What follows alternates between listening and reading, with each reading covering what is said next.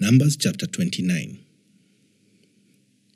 Celebrate the festival of trumpets each year on the first day of the appointed month in early autumn. You must call an official day for holy assembly, and you may do no ordinary work. On that day you must present a burnt offering as a pleasing aroma to the Lord.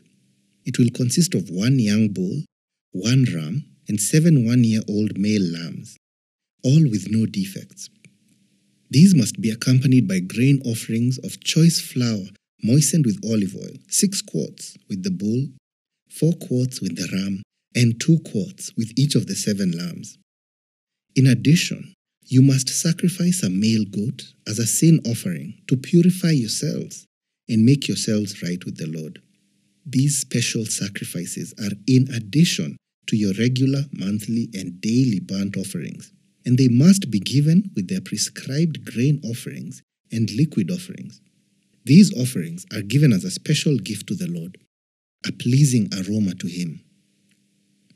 10 days later, on the 10th day of the same month, you must call another holy assembly. On that day, the Day of Atonement, the people must go without food and must do no ordinary work. You must present a burnt offering as a pleasing aroma to the Lord. It will consist of 1 young bull, 1 ram, and 7 one-year-old male lambs, all with no defects. These offerings must be accompanied by the prescribed grain offerings of choice flour, moistened with olive oil, 6 quarts of choice flour with the bull, 4 quarts of choice flour with the ram, and 2 quarts of choice flour with each of the 7 lambs. You must also sacrifice 1 male goat for a sin offering. This is in addition to the sin offering of atonement and the regular daily burnt offering with its grain offering and their accompanying liquid offerings. 5 days later, on the 15th day of the same month, you must call another holy assembly of all the people, and you may do no ordinary work on that day. It is the beginning of the Festival of Shelters, a 7-day festival to the Lord. On the first day of the festival, you must present a burnt offering as a special gift, a pleasing aroma to the Lord. It will consist of 13 young bulls, 2 rams, and 14 one-year-old male lambs, all with no defects. Each of these offerings must be accompanied by a grain offering of choice flour, moistened with olive oil, 6 quarts for each of the 13 bulls, 4 quarts for each of the 2 rams, and 2 quarts for each of the 14 lambs. You must also sacrifice a male goat as a sin offering, in addition to the regular burnt offering with its accompanying grain offering and liquid offering. On the 2nd day of this 7-day festival, sacrifice 12 young bulls, 2 rams, and 14 one-year-old male lambs, all with no defects. Each of these offerings of bulls, rams, and lambs must be accompanied by its prescribed grain offering and liquid offering. You must also sacrifice a male goat as a sin offering, in addition to the regular burnt offering with its accompanying grain offering and liquid offering. On the 3rd day of the festival, sacrifice 11 young bulls, 2 rams, and 14 one-year-old male lambs, all with no defects. Each of these offerings of bulls, rams, and lambs must be accompanied by its prescribed grain offering and liquid offering. You must also sacrifice a male goat as a sin offering, in addition to the regular burnt offering with its accompanying grain offering and liquid offering. On the 4th day of the festival, sacrifice 10 young bulls, 2 rams, and 14 one-year-old male lambs, all with no defects. Each of these offerings of bulls, rams, and lambs must be accompanied by its prescribed grain offering and liquid offering. You must also sacrifice a male goat as a sin offering, in addition to the regular burnt offering with its accompanying grain offering and liquid offering. On the 5th day of the festival, sacrifice 9 young bulls, 2 rams, and 14 one-year-old male lambs, all with no defects. Each of these offerings of bulls, rams, and lambs must be accompanied by its prescribed grain offering and liquid offering. You must also sacrifice a male goat as a sin offering, in addition to the regular burnt offering with its accompanying grain offering and liquid offering. On the 6th day of the festival, sacrifice 8 young bulls, 2 rams, and 14 one-year-old male lambs, all with no defects. Each of these offerings of bulls, rams, and lambs must be accompanied by its prescribed grain offering and liquid offering. You must also sacrifice a male goat as a sin offering, in addition to the regular burnt offering with its accompanying grain offering and liquid offering. On the 7th day of the festival, sacrifice 7 young bulls, 2 rams, and 14 one-year-old male lambs, all with no defects. Each of these offerings of bulls, rams, and lambs must be accompanied by its prescribed grain offering and liquid offering. You must also sacrifice 1 male goat as a sin offering, in addition to the regular burnt offering, with its accompanying grain offering and liquid offering. On the 8th day of the festival, proclaim another holy day.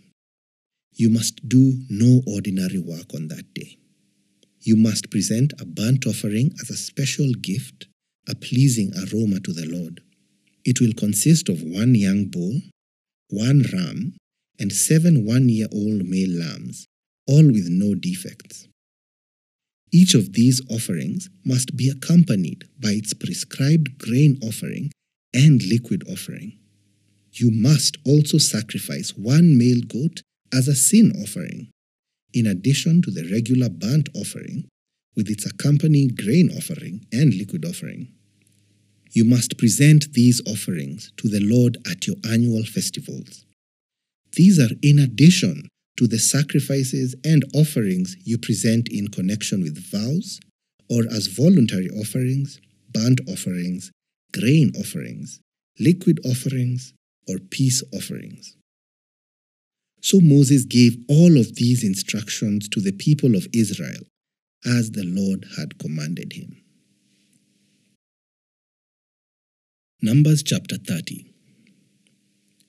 Then Moses summoned the leaders of the tribes of Israel and told them, "This is what the Lord has commanded. A man who makes a vow to the Lord or makes a pledge under oath must never break it. He must do exactly what he said he would do.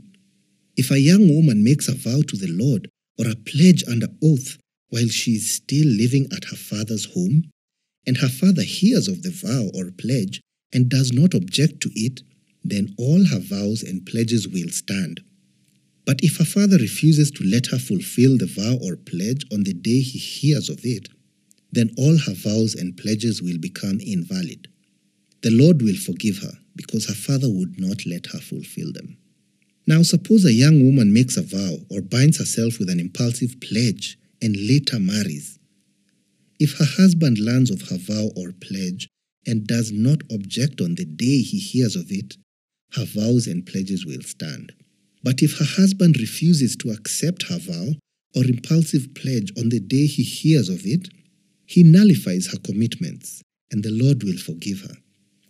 If, however, a woman is a widow or is divorced, she must fulfill all her vows and pledges. But suppose a woman is married and living in her husband's home when she makes a vow or binds herself with a pledge. If her husband hears of it and does not object to it, her vow or pledge will stand. But if her husband refuses to accept it on the day he hears of it, her vow or pledge will be nullified, and the Lord will forgive her. So her husband may either confirm or nullify any vows or pledges she makes to deny herself.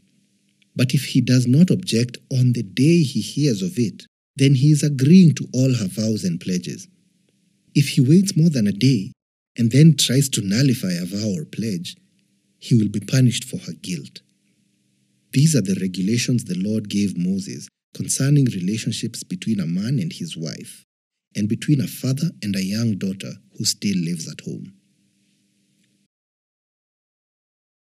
Numbers chapter 31. Then the Lord said to Moses, "On behalf of the people of Israel, take revenge on the Midianites for leading them into idolatry. After that, you will die and join your ancestors." So Moses said to the people, "Choose some men and arm them to fight the Lord's war of revenge against Midian. From each tribe of Israel, send 1,000 men into battle." So they chose 1,000 men from each tribe of Israel, a total of 12,000 men armed for battle. Then Moses sent them out, 1,000 men from each tribe, and Phinehas, son of Eleazar the priest, led them into battle. They carried along the holy objects of the sanctuary and the trumpets for sounding the charge. They attacked Midian as the Lord had commanded Moses, and they killed all the men. All 5 of the Midianite kings, Evi, Rechem, Zur, Hur, and Reba, died in the battle. They also killed Balaam, son of Beor, with the sword. Then the Israelite army captured the Midianite women and children and seized their cattle and flocks and all their wealth as plunder. They burned all the towns and villages where the Midianites had lived. After all they had gathered the plunder and captives, both people and animals, they brought them all to Moses and Eleazar the priest, and to the whole community of Israel, which was camped on the plains of Moab beside the Jordan River across from Jericho. Moses, Eleazar the priest, and all the leaders of the community went to meet them outside the camp. But Moses was furious with all the generals and captains who had returned from the battle. "Why have you let all the women live?" he demanded. "These are the very ones who followed Balaam's advice and caused the people of Israel to rebel against the Lord at Mount Peor. They are the ones who caused the plague to strike the Lord's people. So kill all the boys and all the women who have had intercourse with a man. Only the young girls who are virgins may live. You may keep them for yourselves. And all of you who have killed anyone or touched a dead body must stay outside the camp for 7 days. You must purify yourselves and your captives on the 3rd and 7th days. Purify all of your clothing too, and everything made of leather, goat hair, or wood." Then Eleazar the priest said to the men who were in the battle, "The Lord has given Moses this legal requirement. Anything made of gold, silver, bronze, iron, tin, or lead, that is, all metals that do not burn, must be passed through fire in order to be made ceremonially pure. These metal objects must then be further purified with the water of purification. But everything that burns must be purified by the water alone. On the 7th day, you must wash your clothes and be purified. Then you may return to the camp." And the Lord said to Moses, "You and Eleazar the priest and the family leaders of each tribe are to make a list of all the plunder taken in the battle, including the people and animals. Then divide the plunder into 2 parts, and give half to the men who fought the battle and half to the rest of the people. From the army's portion, first give the Lord his share of the plunder, 1 of every 500 of the prisoners and of the cattle, donkeys, sheep, and goats. Give this share of the army's half to Eleazar the priest as an offering to the Lord. From the half that belongs to the people of Israel, take 1 of every 50 of the prisoners and of the cattle, donkeys, sheep, goats, and other animals. Give this share to the Levites, who are in charge of maintaining the Lord's tabernacle." So Moses and Eleazar the priest did as the Lord commanded Moses. The plunder remaining from everything the fighting men had taken totaled 675,000 sheep and goats, 72,000 cattle, 61,000 donkeys, and 32,000 virgin girls. Half of the plunder was given to the fighting men.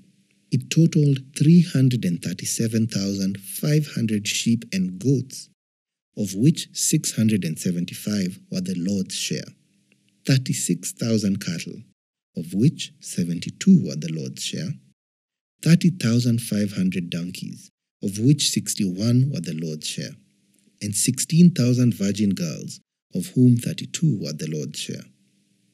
Moses gave all the Lord's share to Eleazar the priest, just as the Lord had directed him.